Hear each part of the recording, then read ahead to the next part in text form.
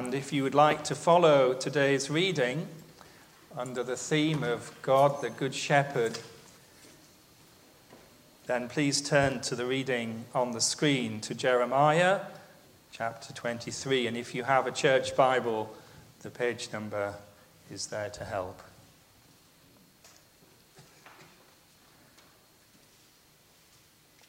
Hear the word of the Lord. Woe to the shepherds who are destroying and scattering the sheep of my pasture, declares the Lord. Therefore, this is what the Lord, the God of Israel, says to the shepherds who tend my people: because you have scattered my flock and driven them away and have not bestowed care on them, I will bestow punishment on you for the evil you have done, declares the Lord. I myself will gather the remnant of my flock out of all the countries where I have driven them, and will bring them back to their pasture, where they will be fruitful and increase in number. I will place shepherds over them who will tend them, and they will no longer be afraid or terrified, or will any be missing, declares the Lord. The days are coming, declares the Lord, when I will raise up to David a righteous branch, a king who will reign wisely and do what is just and right in the land. In this day, Judah will be saved and Israel will live in safety. This is the name by which he will be called, the Lord our righteousness. So then, the days are coming, declares the Lord, when people will no longer say, as surely as the Lord lives, who brought the Israelites up out of Egypt. But they will say, as surely as the Lord lives, who brought the descendants of Israel up out of the land of the north and out of the countries where they have been banished. Then they will live in their own land. Thanks be to God. Well, for those who are joining us this morning, for the last 2 Sundays of this new year, we have been thinking about God through the image of the Good Shepherd. Just as Middle Eastern shepherds go ahead of their flock and don't bully them from behind, so God graciously goes ahead of us, and he guides us, as we heard last week from Psalm 23, on safe paths, righteous paths. He leads us to places of refreshment and shelter and hope, and how we thank God for that. But given that, it is not surprising that from the earliest times in Israel, and indeed more generally in the ancient Near East, the national leaders were themselves often given the title of shepherd. The kings, the priests, the nobles, appointed by God, were to reflect God's care and protection, to be under shepherds. And throughout Scripture, the bottom line of leadership always is that leaders are to care as God cares. This theme this morning is particularly entitled Bad and Good Shepherds. A headline that you may have seen in the paper this weekend. How did Robert Mugabe get away with it? Zimbabweans look to the Gambia with envy.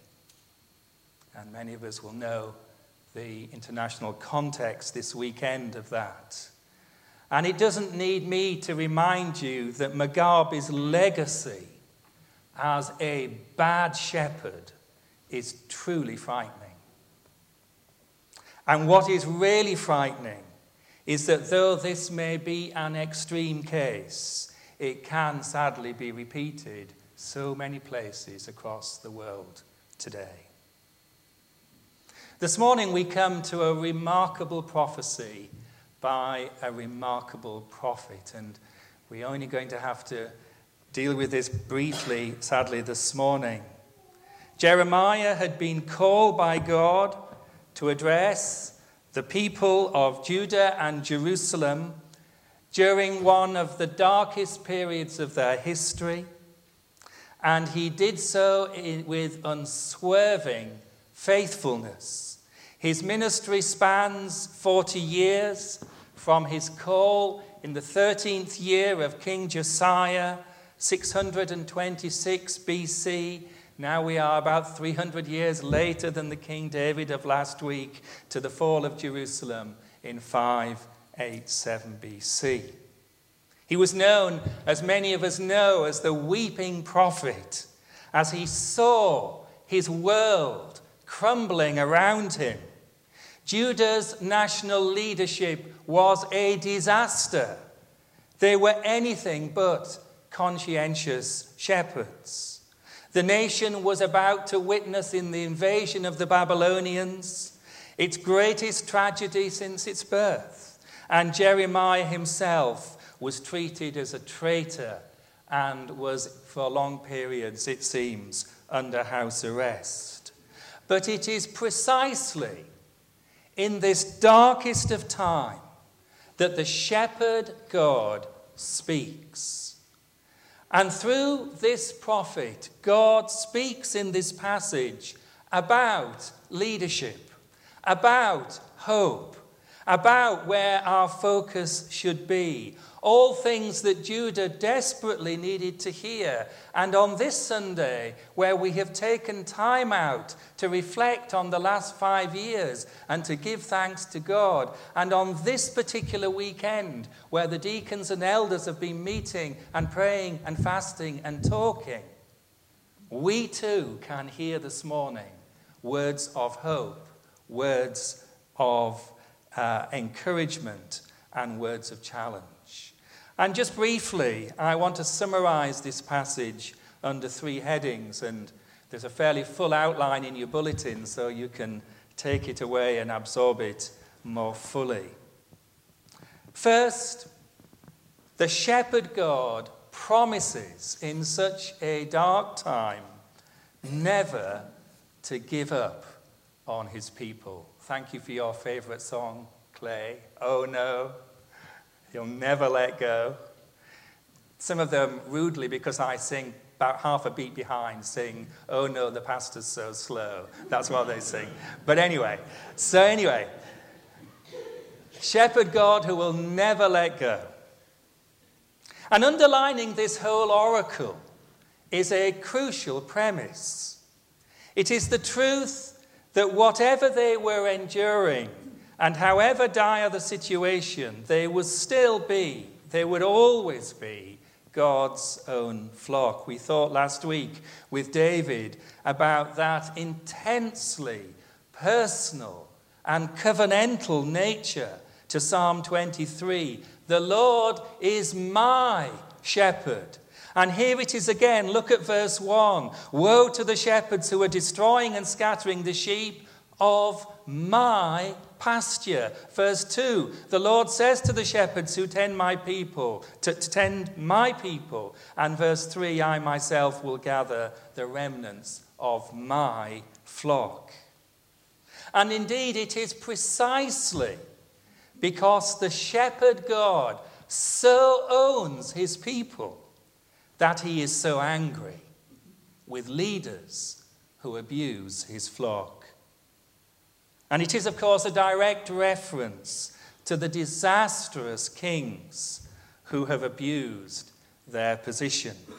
And if we had time to look back to Jeremiah 22 and before that, we would see the stories of kings who so badly betrayed the people to whom they were asked to lead. The ordinary people had become victims of a terrible betrayal of trust.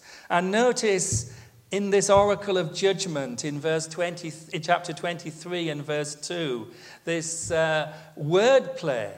Because you have not bestowed care on my people, I will not bestow care. I will bestow punishment on you.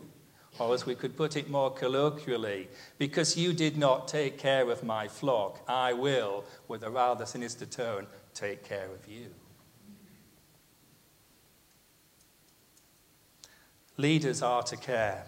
I was grateful to somebody before Christmas who encouraged me to read this book, The Road to Character by David Brooks, a brilliant, highly respected North American columnist. Last year it was the #1 New York Times bestseller. And Brooks, who does not write as a Christian, writes about the success he has enjoyed in his life as a leader, and yet he says very winsomely, I have the fear in the midst of my success of losing my own soul. And he then writes a series of short essays about famous public figures, and he asks the question, what is it actually that made these leaders great? And his answer is astonishing. His answer is, they all had humility. They all had the ability to listen and to learn. What God is saying here is that bad shepherds provoke his righteous anger. For the shepherd of Israel jealously guards his people, and he will never let us go. And secondly, what we read here is the beautiful promise in verse 3 that God will regather his flock. If you have your Bible, look at verse 3. I myself will gather the remnant of my flock out of all the countries where I have driven them, and will bring them back to thy pastures. Imagine the exiles in Babylon who would become recipients of this prophetic text. What hope would it bring? I have plans for you. I have a future and a hope for you. And I will bring you home. And I will give you the shepherds that you deserve. People like Ezra and Nehemiah and others who would truly shepherd the flock of God. This is the promise. Notice the language of return here in verse 3 hints at an even greater return. In verse 3, there are all sorts of evocative echoes. It says in verse 3 that he promises to bring them back to where they will be fruitful. Surely an echo of the Garden of Eden. To where they will increase in number, an echo of the promise and covenant to Abraham. It is pointing, it seems, to a much greater gathering of God's people, Israel. And indeed, Israel as part, ultimately, of God's church. It is estimated today that 2.3 billion people follow Jesus around the world, many of them gathering today to worship with us. And finally, this astonishing, startling end to the prophecy of a shepherd God who promises one day to come in person. Look at verse 5. The days are coming, declares the Lord, when I will raise up to David a righteous branch, a king who will reign wisely and do what is just and right in the land. A royal figure comes into view, who will be a descendant of the shepherd King David, and who will truly, uniquely, perfectly tend God's flock.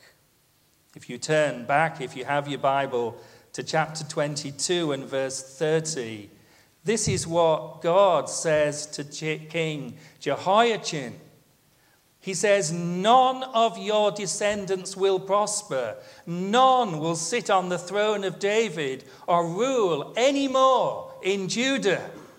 The line of David is so corrupt that is now being axed by the divine forester.